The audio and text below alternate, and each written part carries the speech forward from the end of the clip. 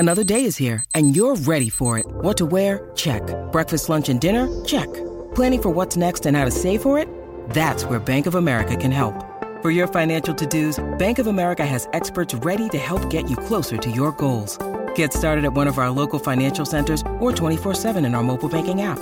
Find a location near you at bankofamerica.com/talktous. What would you like the power to do? Mobile banking requires downloading the app and is only available for select devices. Message and data rates may apply. Bank of America N.A., member FDIC. When you need mealtime inspiration, it's worth shopping Kroger, where you'll find over 30,000 mouth-watering choices that excite your inner foodie. And no matter what tasty choice you make, you'll enjoy our everyday low prices, plus extra ways to save, like digital coupons worth over $600 each week. You can also save up to $1 off per gallon at the pump with fuel points. More savings and more inspiring flavors make shopping Kroger worth it every time. Kroger, fresh for everyone. Fuel restrictions apply. With threats to our nation waiting around every corner, adaptability is more important than ever. When conditions change without notice, quick strategic thinking is crucial. And with obstacles consistently impending, determination is essential in overcoming them. It's this willingness, decisiveness, and resilience that sets Marines apart. With our fighting spirit, we don't just fight battles, we win them. Marines are the constant our nation counts on to fight the unknown. And through adaptable problem solving, we do just that. Learn more at marines.com. Hey, what's going on, everybody? This is the Talking Tactics podcast. My name is Daniel Tuluk. I just saw look. And my name is Have Hope. We do the podcast every Tuesday. Remember to follow us on Twitter, Instagram, Facebook, SoundCloud, all the Talking Tactics. If you're on Apple Podcasts, subscribe. It's free. Spotify, remember to give us a follow. And if you want to help us out monetarily, remember that we do have a Patreon page. Shout out to the people who signed up in the past week. If you're on MySpace as well, sign up. We're on MySpace as well. I guess people wanted to hear us talk about Meghan Markle and what. So shout out to everyone on Bebo and High Five. Yeah, guys, come on, hook up on our Patreon. Well, we give you that lovely stuff. Sign up with the Patreon and listen to us talk about life and give you the realness that you don't get on BBC, CNN, or Fox News. Shout out to everybody on Patreon. All the links are in the description. Big up Carl with The Athletic and all that. Hey, all right. Carlos. So, let's start with the North London Derby. What happened to Tottenham? What happened to Harry Kane? I'm not sure that Mourinho can win a trophy with these guys. And Arteta with the big dub. Disciplined Aubameyang. Didn't have their main striker, but still showed that they could win without him. So, it is a win-win all-round for Arteta. That Lamela goal was disrespectful. I screamed. Me too. I screamed like a little girl. Do you know there were 2 goals this week where I just screamed? I was just like, ah! It was that and the Benzema winner. This is how I know I actually am a complicated Chelsea fan.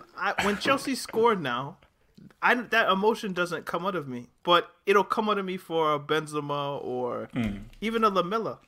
So that's how I know it's out of me. You know how we talked about how you support the player over the club? Mm-hmm. Like, I am pretty much, like, in my older age, I'm actually more like that. As in, I feel that I've matured to the state where, obviously, Chelsea is because it's just history, you know? So I have history with that all the way back from the late 90s. But for me, I'm more attuned to a player's narrative because I feel closer to a player than I do an institution. Yeah. You know, because the player's like, oh, this is a person that has a character, there's a thing. This thing called Chelsea, United, Real Madrid, it's a concept. You know, so.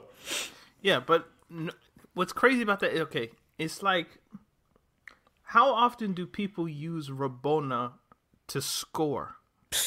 There's no point in doing it. It's mostly used as like, you're a very left-footed player, you're a very right-footed player, you're a winger who's creative in some ways, but you're trapped near the touchline or, you know, the end line or whatever it is, and you want to get a cross in.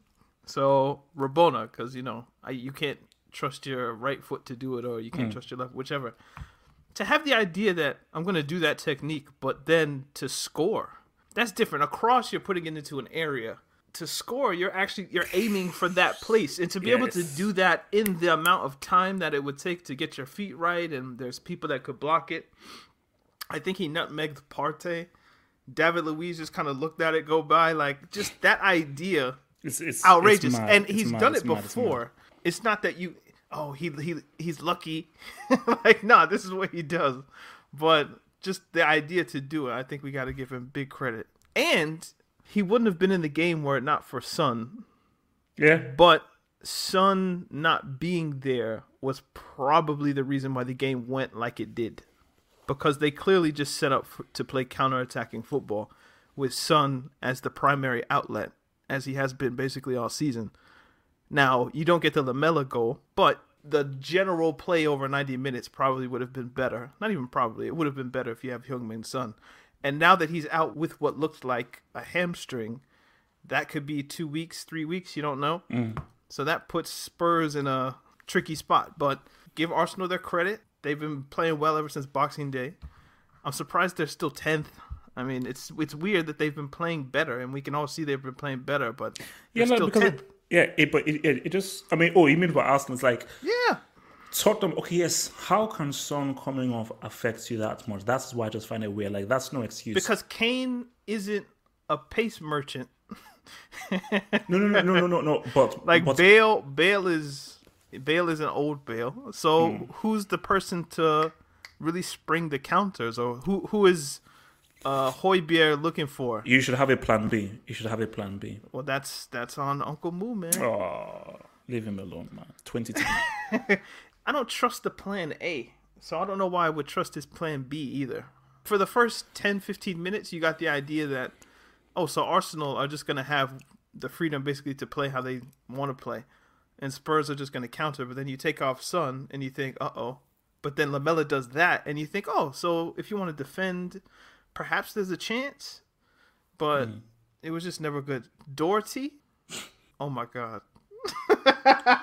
Yeah. What's it called? Like Jay Sports, like sports. He said that he wants me to put him in Class B. Yeah, I mean that move over Aurier. Like as a manager, if I were a manager, I could understand why you wouldn't play Aurier in a game like this. Obviously, there's no fans around, so maybe the intensity of the game isn't as high as it would be. But he's a player where you would look like he's going to get red carded, man. He's just going to do something stupid, a bad tackle, something bad's going to happen. So let me put the player who they might be worse in the position, but I trust that they won't do anything dumb. But still, like, you need the quality. So what was happening on Spurs' right side, it was not good. But, you brought up, obviously, hindsight's 20/20. So, yes, Arteta made the right decision, right? But if that goes left and Aubameyang was late and you don't play him in a big game like this, or just maybe this is a better framing, not to cut you. But do you think he had... I know.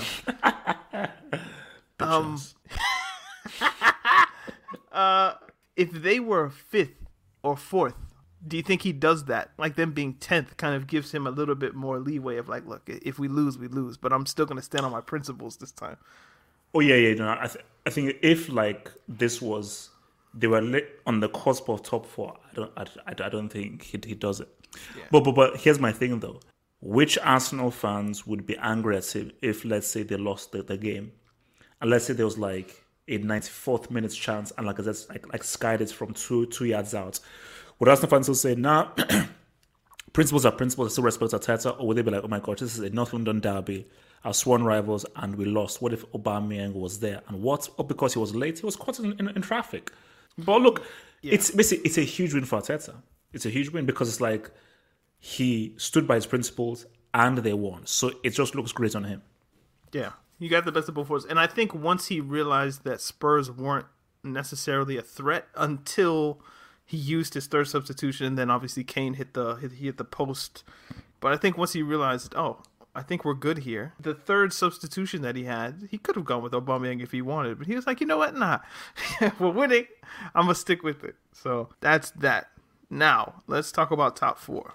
So here is the Premier League table. So Tottenham have 45 points and a game in hand on Liverpool, who are 46, alongside Everton. West Ham have 48. That's kind of a surprise. What are they doing there? If West Ham gets top 4, that would be messed up, man. David Moyes, man. David Moyes. Wait, have you ever had Moy before? I know, I've seen it like on the... So what's the thing with all the recipes on it? When you go to a restaurant, the menu. I've seen it on the menu. Oh my god, how the hell did you know this? But I've never picked that at like the African food place, like no, or the Nigerian food spot to be specific. But I know what it is, kind of like dumpling looking kind of things. It is. It's hard to explain the taste, you know. Like I don't even like to use the word dumpling. It's just because I know it's made of beans, so it has a beans kind of taste. So that's the closest I can explain that it has a beans kind of taste. But it's just amazing, man. Especially when you have it with like jollof rice and stuff. Oh God in heaven! Is it like a Christmassy food? Like you'd have it during a celebration? No, or is it just anytime? Anytime, and it's because basically what happens is that you have it with like jollof rice and it's wrapped in a leaf. Because I think the leaf just sort of gives it an extra taste. So you then open up the oh God. Anyway, man. so David Moyes, he's got West Ham in 5th, and they have a game in hand on Chelsea. But even if they won it, the goal difference would keep Chelsea in 4th, no doubt. So as you look at this kind of top 4 situation, how are you feeling? Oh yeah, shout out to my man Iheanacho, who got his first hat-trick, man. Did you see his post-match where he's like, I'd like to dedicate this to all the mothers? Senior man. And then the commentator lady was like, "Oh, that's such a great answer." she was feeling it. She was like, "Oh my goodness." Oh no, funny guy, man. And it's weird. Like I just assumed he was like 29, 30. You've wasted your career. He's only 24. Oh yeah. He was young when he was at City. He was like a teenager. Yeah, so he must have been super young when he was. Just that it just seems as if it's maybe because of COVID and stuff. It feels as if his City time was like ages ago. I'm looking at Leicester City right now. They just might say what's up. For me, I think it's gonna probably be a battle for 4th because I think that during this time was when you saw Leicester starting to drop points.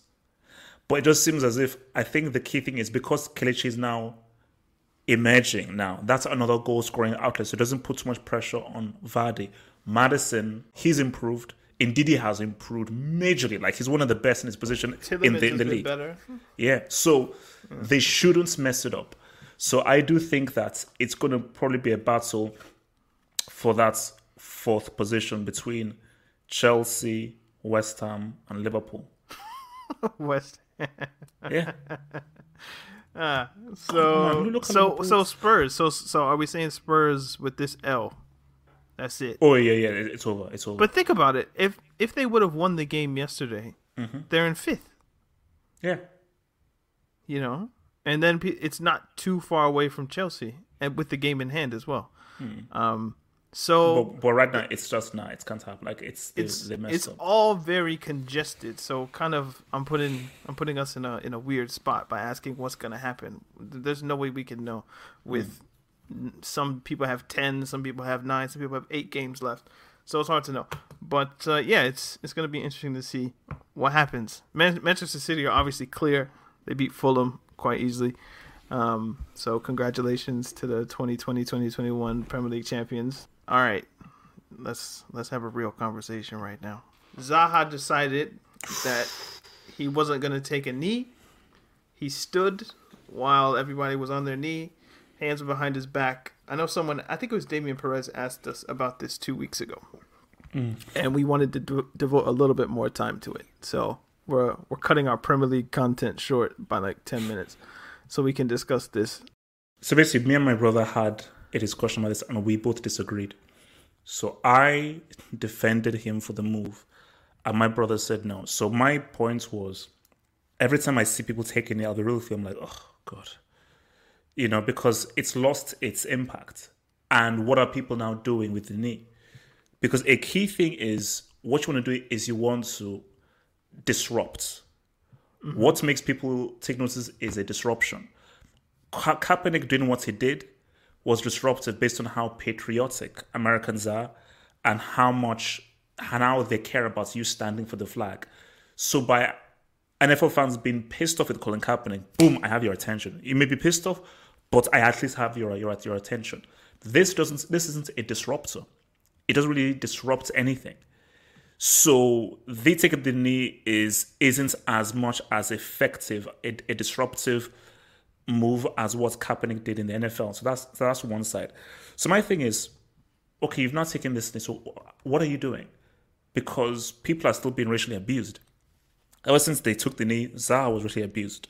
Rich James was racially abused. Twanzebe was racially abused. So these things are still happening, you know? But then, if you don't take a knee, now what? You now have to try and do something. So my brother said, look, him not taking a knee, it allows racists and so forth use him as an example and say, hey, he's not taking a knee. This is stupid. I'm rolling with Zaha. So if you don't take a knee, you've got to make it clear as to, I'm not disrupting this to now be used as a prop for racists. I'm not doing this because I don't think it's effective, and I think this is what I think is going to be effective. And basically, I actually saw his interview on this thing called On the Judy podcast, where he was actually explaining his stance.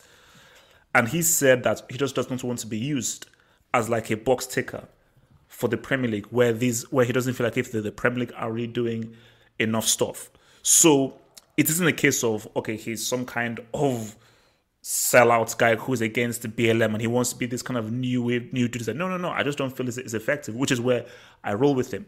But it's like, you have to now say that, okay, what is it that I'm doing if I'm not kneeling? I have to be honest, like every time I see people take that knee before doing the whole thing, I'm like, okay. Like, see, because my thing is, because I just look at some commentary on social media, and obviously there are some guys who are like, oh my gosh, get up, because, you know, people think that BLM is like this kind of like Marxist party and so forth. Say, oh man, I don't want my football to be mixed in with politics and so forth.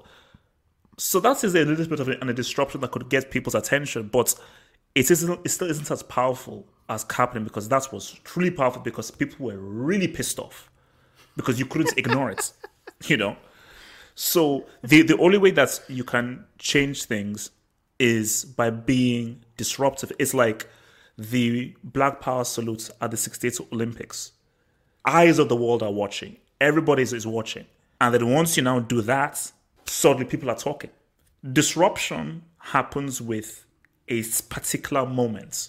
Someone doing something in the moment. So for instance, Champions League semi or Champions League final, a guy scores a goal, and then he takes over his shirt, and beneath it says, you know, Black Power, so salute Black Lives Matter, respect Black people. That will capture everyone. He will get fined for it. Because again, the rules are that you cannot put any kind of political stuff in it, but he will get fined for it. But he's like, oh, cool, I can take the fine. But now that thing is everywhere. It's on all the news things. People are now talking about it. After this was done initially, after the restart, people were talking about it. But ever since it's then, who's talking about it anymore?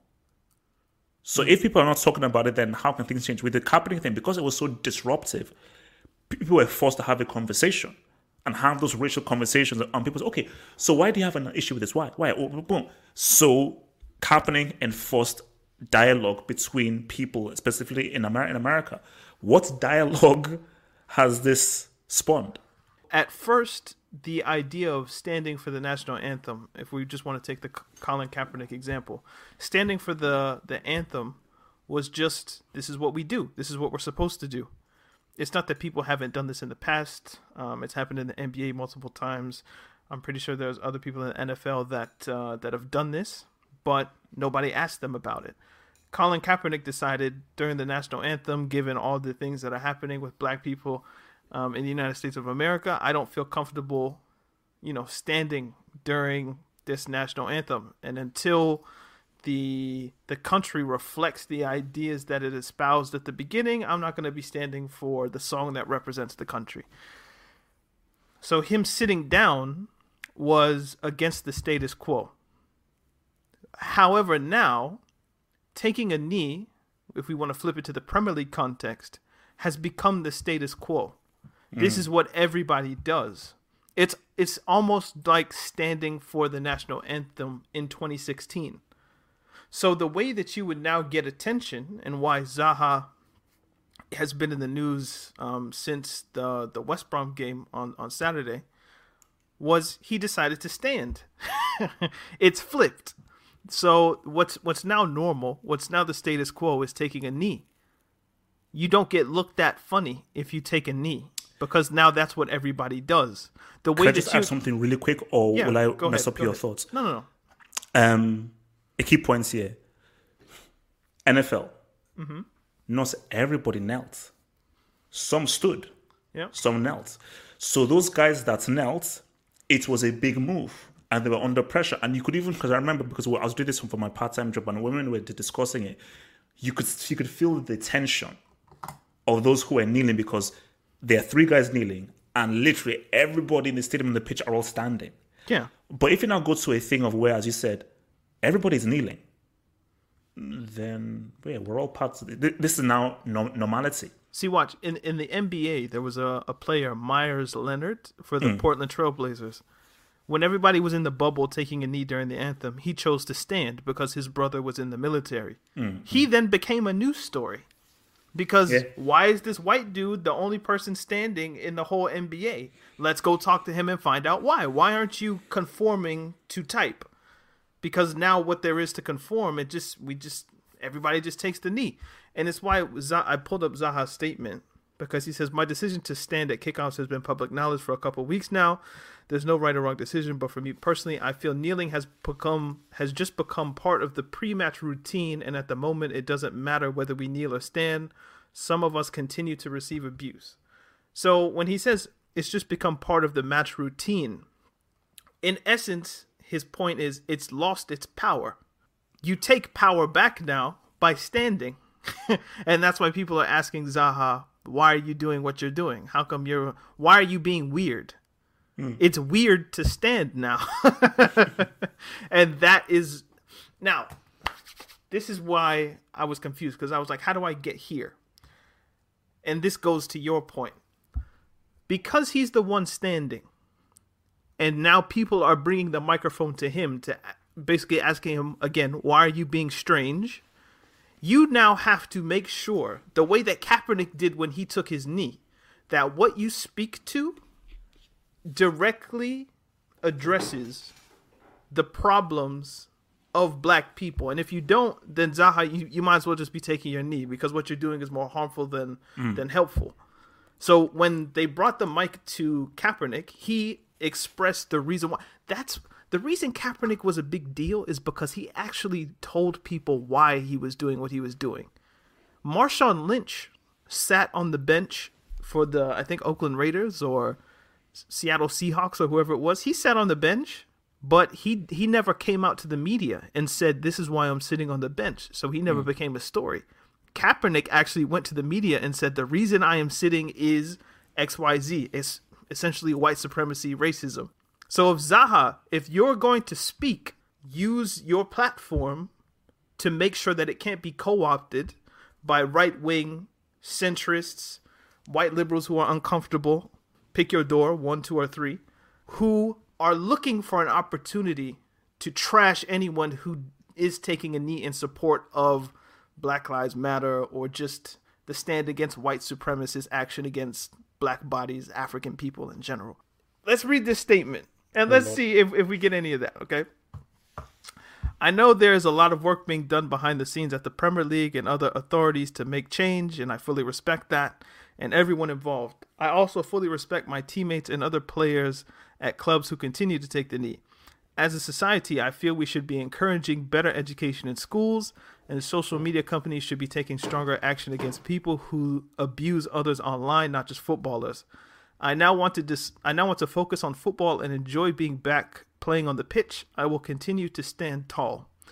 Not once do I see any mention of racism against black people, white supremacy, the police or the judicial system, and using their power in malevolent ways against black people in the UK or around the world. It's more just like, encourage better education in schools. And I can slightly agree on this point, that if you're Instagram, Twitter, Facebook, whatever, ban people, ban accounts. Like, that's what, but is that what he should be saying though? Now that you have the platform, go hard or go home. Because the microphone is now in front of your face, Zaha. You've now become the guy. You're taking a stand now, literally, for a cause. Just make sure it's the right one and make sure it can't be twisted. But it's just like when he shows his math, it's like you're not getting every mark that you should be getting if you're the guy to take the stand. This goes back to the thing of athletes. And it shows the failure of us as a society and as a people. Why do we hold athletes in such high regard? Why should Zaha have the responsibility to have to come in and properly illustrate exactly what is wrong in the society and the things to do? Not everybody's Muhammad Ali. Okay, not everybody is Colin Kaepernick. These are just particular people who, yes, I'm a sports person, but I'm actually going to go out, educate myself, and really invest myself.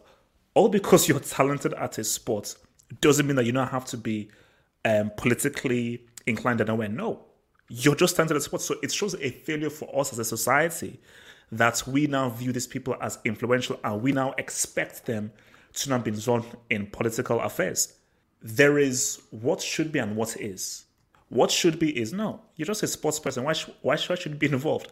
But what is that, Zaha, you're black. And I'm sorry, maybe you feel like you want to focus on football, but you just can't. It is what it is. You're black and so forth. So you have to be aware, because if not, you're going to look away, and you can't just play football in 2021 with the stuff that's happening. And that's just the reality. You can't lift your head and become political and then say something to the effect of, if I could pull it back up, I just want to focus on football and enjoy being back on the pitch. No. Nah. You can't just now want to focus on football now. Now you've made yourself responsible. You now have to show with actions and deeds that if taking the knee isn't good enough, then you need to be the example of what is good enough. Because standing is only just to get the microphone in front of your face if you're being conscious. So how do I get the media's attention on me? Mike, it's not taking a knee now. It's standing up. So now that that's happened, what is your plan of action? It can't just be, I'm just a footballer. I'm happy to be on the pitch. There's a target on your back, not just from white people, but from conscious black people, conscious Africans who are now looking at you like, okay, Wilfred, you have the platform. Now what are you going to do with it? You have the world's attention. Now what's next? And I think you asked that question, right? What's next? Yeah. All right. Madrid, Elche. The next time I screamed this week, or the first time, actually. Benzema. I think I put out the tweet. Top 5, not 4, not 3. He's top 2 for me in this generation. Behind, I'd say, Suarez. I think Suarez is number 1, then Benzema, then Lewandowski. But obviously, I know people would argue they'd have Lua, Suarez, Benzema, or whoever it is. Does it detract from his career that he played a different role when Cristiano was there? Because this player I'm seeing now isn't the player I saw in 14, 15, 16, 17. No. He's had to change. Because he was playing like a better version of Firmino, basically. For years. Just get the ball to Cristiano, let him score, let him take the penalties, let him do everything. And you're just score the goals you can. But this team is functioning or designed in a way to get the best from what Have Hope would call the greatest goal scorer of all time. The reason that's able to happen is because he doesn't have a number 9 next to him trying to gobble up all the goals. The number 9 was actually trying to help him score. And that got them 4 Champions Leagues, 2 La Ligas, maybe 3. No, because it worked. I I don't blame Benzema. Because if you look at the numbers, like if you're a Wikipedia merchant who scored merchant and you just look, oh man, Benzema only scored 5 goals that season, this and that. Of course, it's not going to look delicious because it's not. But if you actually watch the Champions League games, the La Liga games that you wanted to catch, generally speaking, Benzema's football was always nice. And that's the important part, that the football that the football that he contributed to led to winning trophies and aesthetically pleasing football more times than not, except for the times that he was trash, which he was. Let me ask you some trivia. Let me ask you some half of football hot trivia. Okay. Do you know do you know how this scholarship tier was invented in the Brick Academy? The time that you said he's a decadent Mumu Olodo stealing our money. So here's my thing, because I totally forgot. I think it was Gatlock who brought it up or something.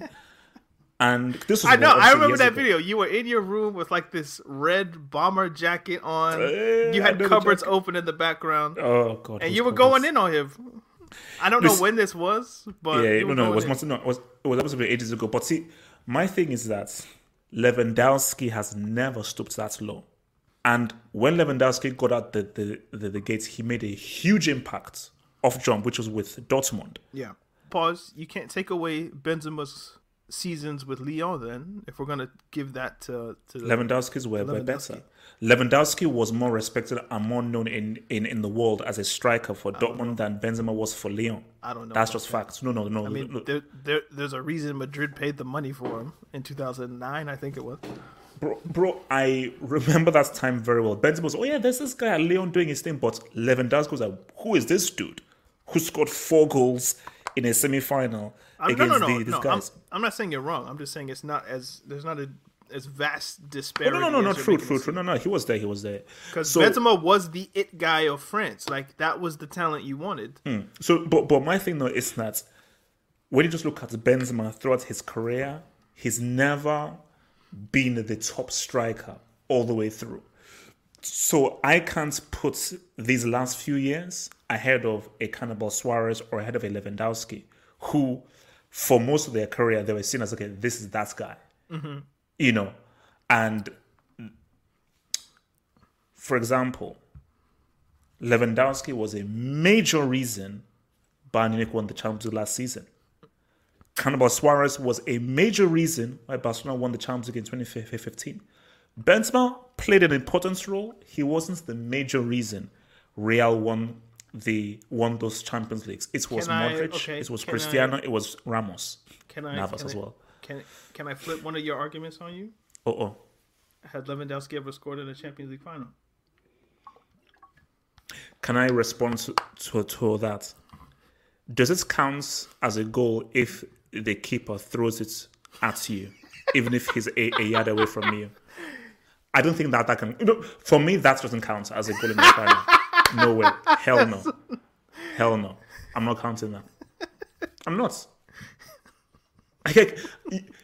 Benzema, you would be cheap to claim that as a goal. You can't claim that as a goal. You can't. Just say it. He found a way to get it in the net, man. Nah. He had to take the risk and think, I think he might.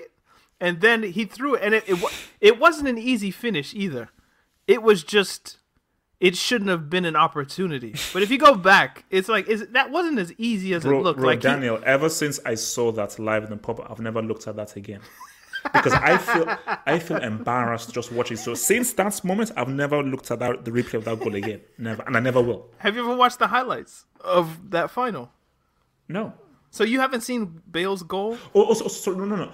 I've seen Bale's goal numerous times, but I've never seen that Benzema goal again. I've only seen it once, and that's it. So. Wow. So anyway, I'm just saying, like, one has Champions League final. Suarez, like, again, I would put Suarez as the best striker of the generation. But how though? Because he's done it in multiple leagues. He's been a part of the greatest trio ever in the history of football, arguably. He has what he did with Liverpool. He has what he did with Ajax. He has what he did with Barcelona, and even this season is kind of confirming that. Oh yeah, and also Uruguay. You can say Uruguay as well. The international thing is why Lewandowski for me kind of takes a step back, because, as I've said on multiple occasions, club football 60%, international football 40%. Lewandowski has had decent Poland teams. I'm not expecting you to win a Euro or win a World Cup. That's insane, but at least show up to the tournaments. I don't think Lewandowski's ever showed up, except I think he got a goal in a penalty shootout against Portugal. Nah, it was in Euro 2016, wasn't it? I'm forgetting the team. It might have been Switzerland. But can we think of any great Poland moment for this guy? But my thing though is that compare his Poland team to the Uruguay team with Cavani, with Forlan. And so forth. It's all relative to what to what you have at your disposal. Like if Benzema was in the France team and they didn't win a Euro or they didn't win a World Cup with him, that I'd blame him for that. But he's just not in the team for his own mistakes and whatever the French Football Federation has going on. And for me, that's always kind of given him like the what if factor that I include in my math. Obviously, we've had the argument on multiple times that you can't include a hypothetical into what has actually happened. And I hear that.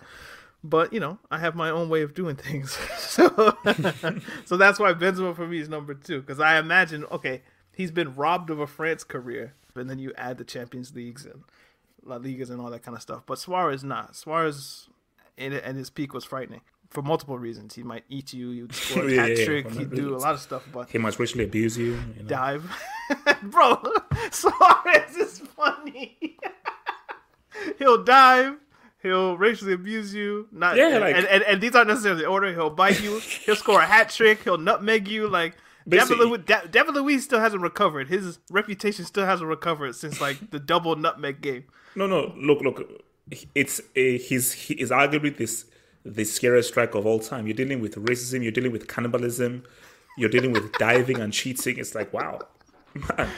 And he's good on top of that. Like yeah. Like do you need to be that aggressive and weird in order to be that good, or are you that good and that just comes with it? Because Diego Costa needs to be that guy in order to get those goals. I wonder if Suarez needs to be like that to get those goals. You would say no, but it's just one of those things of like there are just some players where that gets them in their pockets and in their groove. That just. Because I can bet that he's been like that all the way through. His whole life. Eden Hazard. He has a hip injury of some kind. I'm not a medical person. I don't know how to pronounce it. But some muscle that connects your back to your hip. He's injured it somehow. Zidane couldn't even really explain what it was. So I'm not going to take a stab at it. But he's going to be out for the next 3 to 4 weeks, I think. Or 2 to 3 weeks. I tweeted this out. It's beyond football at this point. Do you know the book of Job in the Bible? I know who Job is, but I've not read the Bible. I don't know, how can I do this in 2 sentences? Job was a very dedicated person to God. So the devil goes into heaven and tells God, I'll bet you can't make this man curse you. So then God, he like takes all his stuff, his land, kills some kids, his wife, like a whole bunch of bad stuff happens to Job. But Job stays loyal to God, right? And then I think in the end he gets everything he had plus, you know, whatever multiplications they did. But yeah, so it's like it's a messed up story where like God and Satan were like messing with this guy. Do you know how messed up that is? Yeah, it's a crazy story. Actually, it should be the first written book of all the books, I think. But that's neither here nor there. It feels like Eden Hazard is just being tested. Like there's something beyond football that's just like, you know, let's throw as many bad things in as short a time frame as we can, minus like killing him, that could just test him. Ankle injuries, hamburgers, cheese. No, I'm just kidding. This injury though, I think is maybe the most damning. In terms of ankle injuries can happen. They've happened to Neymar on multiple occasions. Muscle injuries like a hamstring or a thigh, fine. But a hip muscle that's connected to your spine, that goes directly. It's like this is something that helps you walk, right?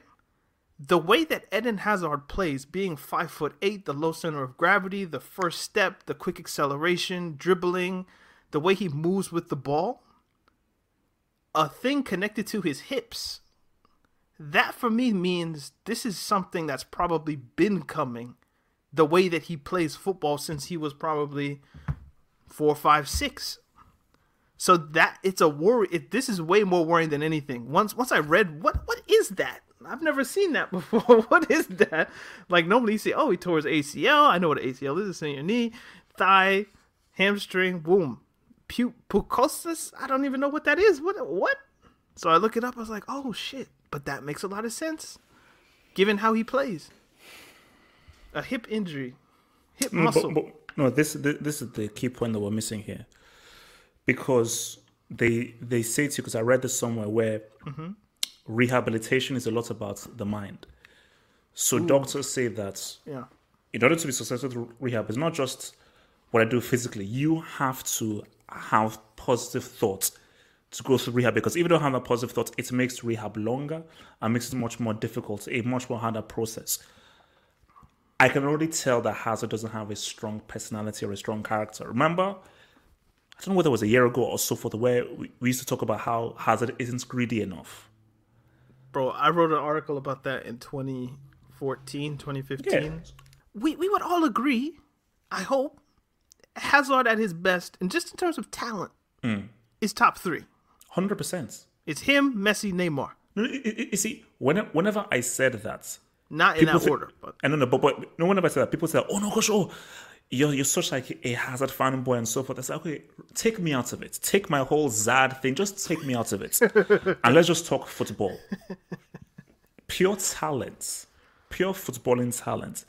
He is one of the most talented football players in the world at his best. Those are just facts. If we're not talking pure football, and are just removing any jokes and just being serious now, so." Talent is only a particular aspect. The key thing is now how you now apply that talent. Yep. And I think that's for Hazard. Hence why I said this can't be a test. Because you can only test someone who you believe has somewhat of a strong mentality. And then now let's see how strong the mentality is. I'm sure God believed that Job has somewhat of a strong mentality. Let's see how strong it is. You can't test someone who doesn't have a strong mentality. fair point. You know? So it's like, hence why I said that. That's just cruel. Yeah, no, but it's true. Here's what I said. It's over for Hazard. It's over because He's 30. No, because in his mind, even if he was to come back, he will play inhibited. Yeah. He will always play in a sense of, let me just not go too hard. Let me go, because he would always be fearful of, oh gosh, another injury. And you can't play like that, especially for Real Madrid. You've got to go all in. Do you know what the messed up part is? And I've suffered this. Like, I have a really bad ankle that I messed up ligaments in it. They say the way you hurt yourself is not playing at 100%. If you take it easy, you go 60, 70, 80%, and you're not being true to what you can actually do, your body's not really used to that, depending on it, how you've been playing your whole life. So you'll put yourself in situations where you could have been there a step sooner, but because you're not running as hard or you don't trust your body as much, you put yourself in more danger by not being confident. And that's the messed up part, probably for Hazard at this point. If I do this extra sprint, if I put this little bit more effort and I pop a hamstring, okay, you don't pop the hamstring, but do you get to the ball? Does that mean that the defender has an extra second to put in a tackle on you? Now we're not dealing necessarily with a muscle injury, but a contact injury. You know what I mean? So just these little things that it's about the mentality. It saddens me to think that the best Hazard was Europa League with Sarri. Yeah. Like, that Arsenal game is really the last best game for Hazard, and that was a long time ago, it feels like. Maybe it's just COVID, but it feels like a long time ago. Barcelona beat Huesca today. Atletico have 63 points. Barca have 59. Are they going to bottle it? 57. Are they going to bottle it? Messi only has one game a week from now on. Did you see the goal that he scored today, by the way? Oh, I think I got it. Wait.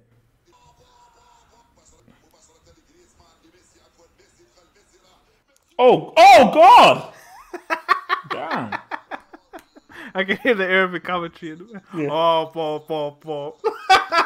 Damn. It's so good.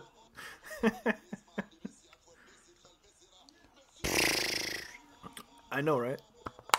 Jesus. It's the backlift. Like, you shouldn't get that much power without making it look like you're putting power into it. The guy's a freak. No, it's like, wait. Did we talk about that goal that he scored against? Oh no, I have Champions League down here. That's what I'm trying to run through. Okay. So, but yeah, that goal is a madness. So do you think so we have one game a week Messi. I think I saw Abdul tweet this too. 1 game a week from now on. You think Messi's not gonna show up every week, 7 days rested? It seems to me like they would have the capacity, especially if Atletico beat Chelsea in Champions League. I think Barca might get it. Even if they don't, Barca might get it. La Liga, man, it never fails in terms of the title race. Italy, by the way, Italy's floundering. We'll get there. Oh no, but just very quickly, it's like it is actually quite interesting because if you look at like La Liga over the years, it's been very close. Generally, Rarely has it ever been like 15, 20 points, 30. It's always been like 1, 2, 6, 2, 3 between the first and second. Yeah. And maybe that's why that league is the best league in the world. Like, there's a reason why they have all the Europa Leagues, the Champions Leagues, all this, all that, you know. But Premier League merchants will say otherwise. Well, see, the Premier League would hang their hat on like, yo, there was Chelsea, Arsenal in Europa League, and then Spurs, Liverpool in the Champions League, you know. Come on, forward, man. Yeah, well, for the past decade, Sevilla and Atletico have shared the Europa League. Madrid, Barca have shared the Champions League. By the way, PSG lost to Nantes. Neymar didn't play, so I don't know. We'll see what the and you heard what happened to Di Maria. What happened with Di Maria? You don't know? Nah. So I thought he got a contract extension. No. So basically, he was playing blah blah. Halftime, he learned that his family was robbed in like a violent robbery kind of thing. I saw something today that like Yeah. the PSG are giving their players more security. It's over that. Yes, and then Gotcha. he basically drove home at halftime. So I think he was told this at halftime. So then he basically went That home is at crazy, halftime. 'cause So yeah, that's mad. Part of the reason why he left Manchester United was he was playing a game and his house got burgled. So that was part of the calculus in why he left after a season, because his family didn't feel safe, I guess. So for that to happen again, that's wild, nuts. I can't do quick math. Well, we'll just say that there's like around 50 footballers who are probably all close to being millionaires in a stadium at one time. That means that somewhere in that city or wherever the other team are from, there are empty houses, perhaps, or apartments with just a bunch of shit in it. Yeah. So people look at that as like, hey, yo, Perfect opportunity. Messi's in Camp Nou. That means he isn't at his crib. So let's go to the crib and let's get something. Like, that is insane in my, like, criminal mind. It is dastardly, you know. Like, oh, so Neymar's at Parc des Princes. Okay, so that means his Parisian flat is empty. Let's go check it out. Which is why you get alarm systems, you get security, get everything. and you get armed people. So I need security guards. Give me some dogs. I need lasers. Especially if you're rich. Like, Messi's place is never getting robbed. yeah, But it's like how have we never heard of a situation of Messi's place getting robbed? Because you know that place is like Fort Knox. Ronaldo puts his place on camera. You know, so you could. That's why I would never really give like a tour of like where I'm staying at, and somebody who's on that mind state of like, all right, you gonna post the location? Okay, all right. Inter beat Torino. I want to talk about the partnership very quickly between Lukaku and Martinez. It goes to your point that you've had for years. We can give Conte some credit in that way. Bring back the strike partnership, man, because Lukaku, Martinez are probably going to go down as one of the best partnerships of this era because they don't really exist. No, I'll be real with you because I put out this tweet. Has there been a more effective partnership throughout a season? Because I'm thinking of Cole and York, Bergkamp and Henry, Chiesa, Crespo, Trezeguet, Del Piero. They're not that many of throughout a season. Not just two good players, but you are consistently both scoring and assisting each other all the way throughout the season. Lukaku and Lautaro Martinez have to be in the conversation at the very least. Lukaku got the penalty. His penalty technique is kind of funny to me, but it goes in. So there you go. And the header that Martinez had to like head it back to where it came from, like to get that on target, give him credit. Like you would think that would be a Lukaku type of goal, but for a player that small to be able to do that, crazy. And that's a striker. I think I heard Nini say this. That's a striker a team like Chelsea should have been going for. Oh yeah, Martinez. Yeah, like that kind of striker, like not a big brute, a 6'3" dude who's gonna like go for like a more technical ball playing goal scorer, like an Aguero mold kind of guy. Lukaku, I think, can be a lone striker. I don't know if Martinez can necessarily, but you know, it'd be interesting to see. Juventus, thanks to Ronaldo's hat trick, beat Cagliari. feel like I got that one down. Yeah, I've been okay. practicing That's for like fine. weeks. That's fine. That was good. There's no G. Cagliari. Cagliari. And I'm glad every time they lose. I don't even want to pronounce your club's name right. Yeah, Because I know what fuck you about. Moise Keane. Moise Keane. Cagliari. Cags. Just call them Cags. Call them Cags. Did you see Ronaldo's reaction where he put his kind of That was to me. his finger to his ear? I think he was trying to get at you, bro. Yeah, 100%. Like, who has been the loudest Marseille on this? And here's my thing, Cristiano, is are you really now going to... So you offered up a blanket, a Champions League game against FC Porto, but you're now back because you beat up on a team that's, what, 17th? 17th.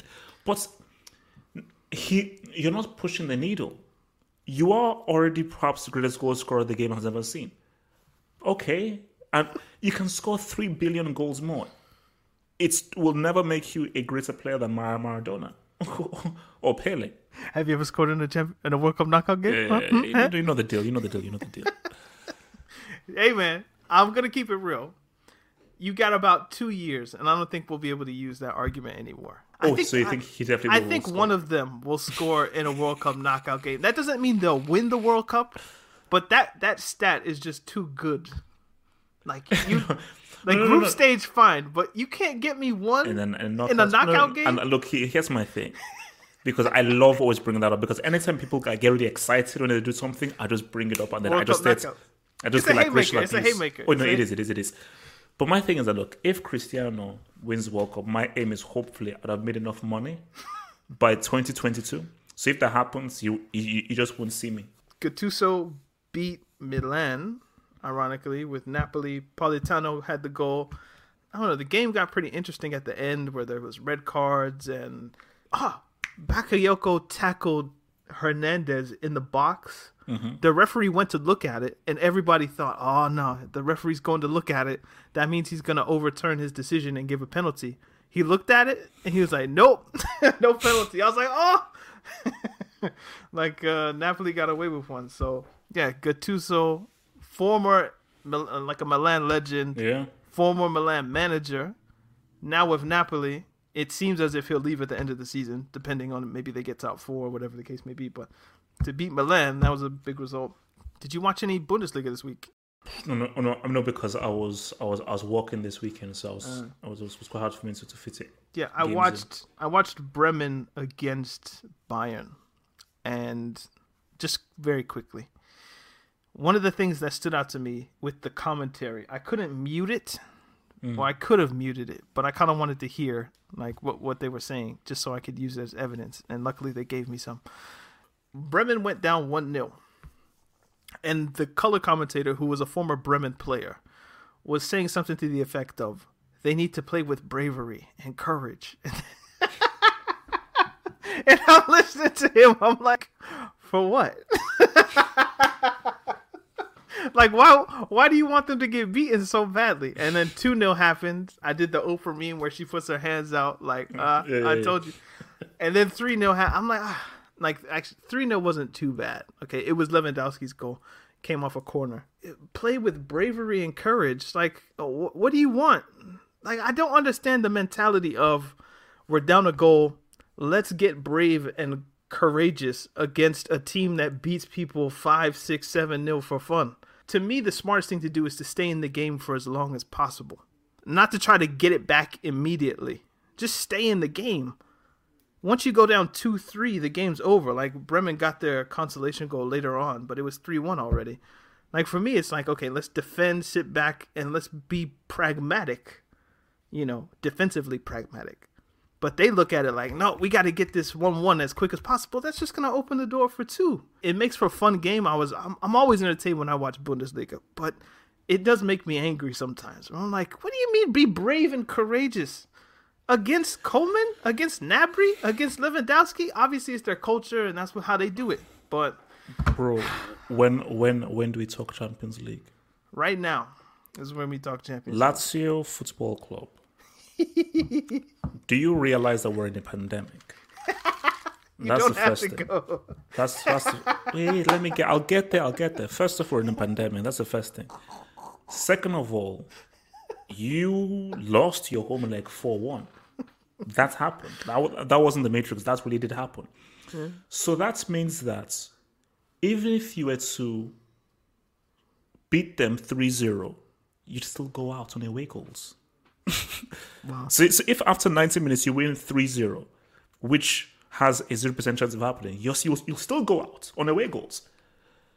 So my thing is that it is so improbable that what is wrong with the forfeit rule? The forfeit rule, it isn't cowardly. The forfeit rule is, look, we tried, but it's now obvious that this was a mismatch. So that we don't waste anybody else's time and so forth, we will now focus on other matters because we clearly aren't fit for this competition and this opposition. How about quickly? You know what we should do? We should get in contact somehow with Greta Thunberg. Do you know who this is? She's the 17, 18-year-old environmentalist person who she won't fly to America. She has to take a boat. We should get in contact with her and be like, look, we need you to be an advocate for the forfeit rule. Because these teams, they're wasting time, money, they're polluting the air with their private jets. You must forfeit. We're lighting up whole stadiums with energy that doesn't need to be used. There's so much stuff that goes into a football performance. For what? Sightseeing. So I feel like she could be a good spokesperson for us for this point. No. It's like you're going there for sightseeing. You're just going there just to have a tour of the Allianz Arena. Please cut that from this thing, please.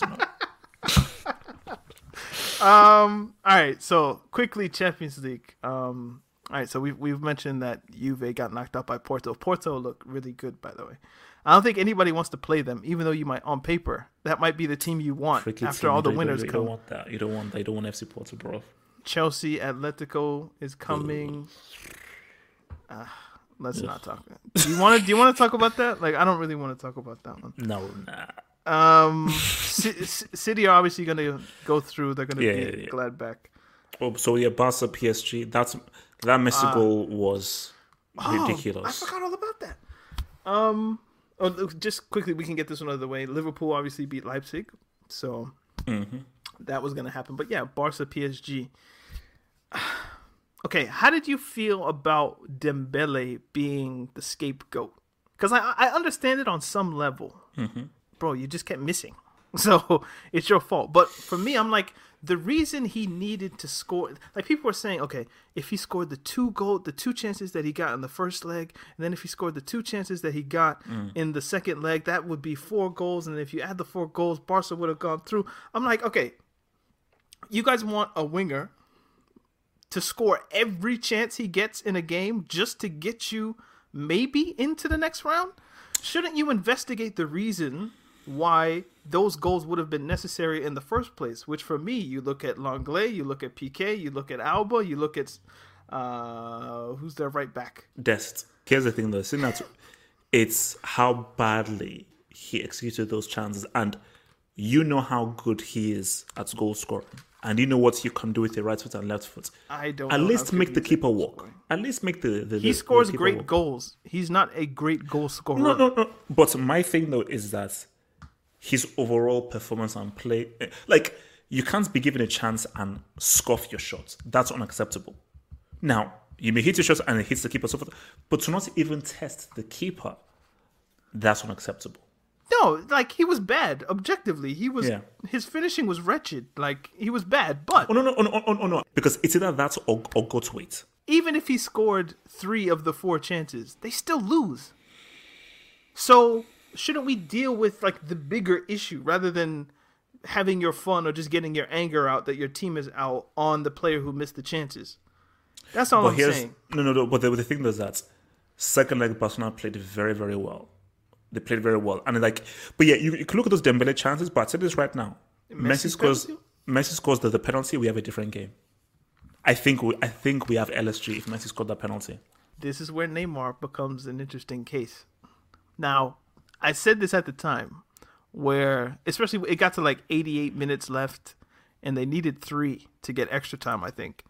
And I was like, these are Neymar hours, because 88th minute, 90th minute, 95th minute, free kick, penalty, assist. He's needed. But also, he probably would have been the one to take that penalty. At least that would have been me if I was the manager. I want Neymar. Don't give me Messi. We've seen what he does, Copa Americas and all these other games where he misses penalties. Chelsea in 2012 smacks the bar. Like, he's good at almost everything, but penalties, he's short circuits for whatever situations, reason. High pressure. So no, because the skill of a penalty is the easiest thing for a high level player. The skill in and of itself, but it's when you put it in a safe situation, something that's very easy now becomes a lot harder based off nerves and pressure. And let's take into account, he didn't miss as much as Navas saved. However, you see, the thing though, he should still be scoring.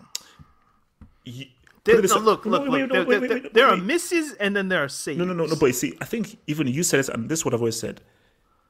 Based on where the keeper has to stand, if he isn't just going up and down his goal just to try and guess that he lands there. Yeah. Based on where your keeper stands, if you place it right in the side netting or the left or right, the keeper can't save it. Yeah, he can't. So hence why they tell you that for a player, pick a side, ensure you go right into the side netting or go straight through the middle. In a penalty shootout, where you're having people who aren't penalty takers take them. So let's say, we need a center back to take one, or the goalkeeper has to take one. I can kind of understand you having a bad penalty and it being saved, but if this is our penalty taker, or this is our number one penalty taker, you better find a corner. Yeah. At least. Yeah. Just find a corner. Side netting is cool, but find a corner because you're the guy. Best penalty taker I've ever seen in my life, Balotelli. Because that guy places things right inside the corner. So he said, no, I'm putting the ball right inside that corner, placing it firmly there. Best penalty taker. So yeah, it was unfortunate for Barca, but PSG went through. I picked them to win at the beginning, so that's one down. What, 3 more to go? So questions: who has a better Premier League legacy, Hazard or Silva? From FR08 _ Silva. Which Silva is this? I think he means David Silva. Oh yeah, I saw this tweet. So it said, who has a better Premier League career? Legacy. So the better Premier League legacy. Oh, it's 2 questions. Who has a better legacy and who was better in the Premier League? The better legacy is David Silva, based on the trophies won and stuff. Yeah. Better thing in the Premier League, Hazard. Because as an individual, he made a greater impression. David Silva, you were part of Man City. See, I would flip it. I would say Hazard will be remembered in the Premier League. Like, his legacy will be better. No. But what was the question? The question was that who has a better legacy and who had a better career in the Premier League? That was the question. Yeah, I think the better career is Silva. Better career in the Premier League? Yeah. And you said the better legacy is Hazard. Because I think people will always enjoy the dribbler, goal scorer. You always have fonder memories of him than just that's disrespectful, but just like a really good number 8. You're always gonna love the number 10, the guy who set down Zabaleta, like the guy who made Coquelin look like a Beyblade. Like, you're gonna enjoy those moments. So I think that will stand out in people's minds more than just Silva, just kind of bossing games against. Let me not disrespect somebody, but like Norwich. You see, for me, you could argue Hazard could beat him on both, because David Silva, if you look at Spain, that's Spain, where nobody stood out. That was just an amazing team. If you look at the Premier League, yes, he perhaps was part of a lot of winning teams and so forth. Did he ever win Player of the Season? David Silva? I don't think so. And Hazard, I think he won it at least once or twice. Yeah, for sure. So Hazard has more moments, like the West Ham goal, the goal against Arsenal where Coquelin bounced off of him. Like several goals that this guy has scored and things that he's done. So he's got more big moments. Like, you can't think of many David Silva moments. He was just an extremely good player. He was just, but doesn't really have any stand-up moments. I think he spent probably more time in the Premier League. I'm pretty sure he has more trophies or more championships. Oh, yeah. So I think when you look at like what he won, I think he has 4. Because 2012 he would have been there, 2014 he would have been there, and obviously the 2 with Pep, so 18 and 19. So for sure he has 4. Hazard I think has 2, the one with Mourinho and the one with Conte. So the better career I think is Silva quite easily, but the legacy, when I just think about like who's better in my mind, I'm always gonna go with Hazard. But maybe that's the Chelsea tinted thing. Anyway, let's go quick. Are Milan gonna make top 4 from Damian Perez? You would think so, but it's a bit tight squeeze. It's gonna be a tight squeeze. Yeah. To TBD, to be determined. Wenger wants to change the offside rule that if any attacker's body part that can score a goal is level or behind the last defender, it is onside. I sent this image to help. I think it's a stupid idea. What do you guys think? It's basically a daylight rule. Yes. That if there's daylight, it was always the best rule, because how much of an advantage is a bit to my shoulder ahead of you really an advantage? But we're dealing with police, have hope. You don't understand. They're going to be measuring daylight the same way they measure, are you past the last defender? The problem is never the technology. It's how the technology has been implemented or just how they feel like using it. So right now they're like, okay, you're past the last defender, maybe a pimple, how long your nose is, that's offside. In Wenger's way, that you'd be onside because there's no daylight between you and the guy. Now it's going to be, we need to measure, or do they overlap here? Maybe it's like 1 millimeter between, like fine. So you're still going to need rulers and abacus and You see, for me, I will be more accepting of a millimeter of daylight, meaning that you're offside, rather than your pubic hair just being ahead of the last defender being offside. But most of your body being on. That's what I look, man. Level is onside. Just make the lines bigger or fatter. Just make them overlap more and have a measurement for what is level. They have to review it and just let's reach a compromise of let us give the attacker a little bit more body to work with. You know, and also remember, you're dealing with computers now. So a computer can say, okay, 50% or thing of his body is onside, 50% is off. You can easily create a program that can quantify how much is on and off. I think if Wenger's smart, maybe just use the boots. If you could put a tracker in like the back or front of a football boot, like maybe that could be a way to do it. Like the Premier League has this, I don't know, proprietary technology. Like you know how they can measure whether or not the ball has crossed the goal line or not? Yeah. Maybe you could do that with football boots, and there's a guy in the computer that like the football boot was this and this, or maybe that makes more sense, but just by judging the boots rather than limbs. I don't know. 2 more questions. Would you rather be 5 points clear at the top in September, or 5 points from the top after March? So basically, would you rather get out to a good start but then still have the rest of the season left to keep your lead? Or would you rather be in a position where you're not on top with a few games left to go, but conceivably you could win? You probably go with the latter, because how do you know that you can do you know how early September is? How do you know you can sustain that? A 5 points lead in September is nothing. Yeah, like, I'm sure there was a point when Villa or something were like Southampton were top of the table for a moment. Like they wasn't 5 points, but they were. Yeah, latter.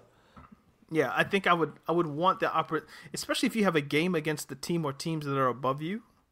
Then you can make that 2. They draw, you win. It's even. So yeah, having 30 games left to go rather than having 10, and you're thereabout. I feel like I'd take the latter. But if your team is really good though, like if you're a Bayern, a PSG, a team like that, I think maybe you do take the 5 point lead at the beginning, because that's a good buffer to keep you ahead. It depends on the team and the league that you're in. So if Barca get Alaba and Depay, can they say something from Matt the Barca boy? So they get their left back / center back / DM, and they get a playmaker, number 10 striker kind of player. So what do you think? They still need a striker, because I was hearing that they wanted to get Haaland. I mean, if they can get Haaland and you throw in a Depay and Alaba, everybody wants Haaland, bro. I saw he wants like $350 a week though. I mean, maybe that's worth it. If he's going to get you the goals, then no. I think no. Barca, like they need players, man, and I think that is what's going to be the thing that will perhaps keep. Can Messi Barca afford him? Look, Laporta, I'm sure he can find a way, man. He'll just go further in the red and just pay it back in a year. All right, this has been the Talking. Oh, do we have anything else? No, we good. Goody. All right, this has been the Talking Tactics podcast. Remember to follow us on social media: Instagram, Facebook, Instagram, Facebook, Twitter, all the Talking Tactics. Half Hope, where can people find you? You can find me around the bend, man. I'm at Daniel to look around the bend. Pause. I don't know why, but that just sounded like a pause, but there you go. It made me think of the Radiohead album. We're on Apple Podcasts. Subscribers free. If you're on Spotify, remember to give us a follow. Check us out on patreon.com if you would. And we will see you guys next week. Talking Tactics podcast, sometimes funny, sometimes serious. Always football. Indeed. Peace, peace, peace. Peace. Sports Social Podcast Network.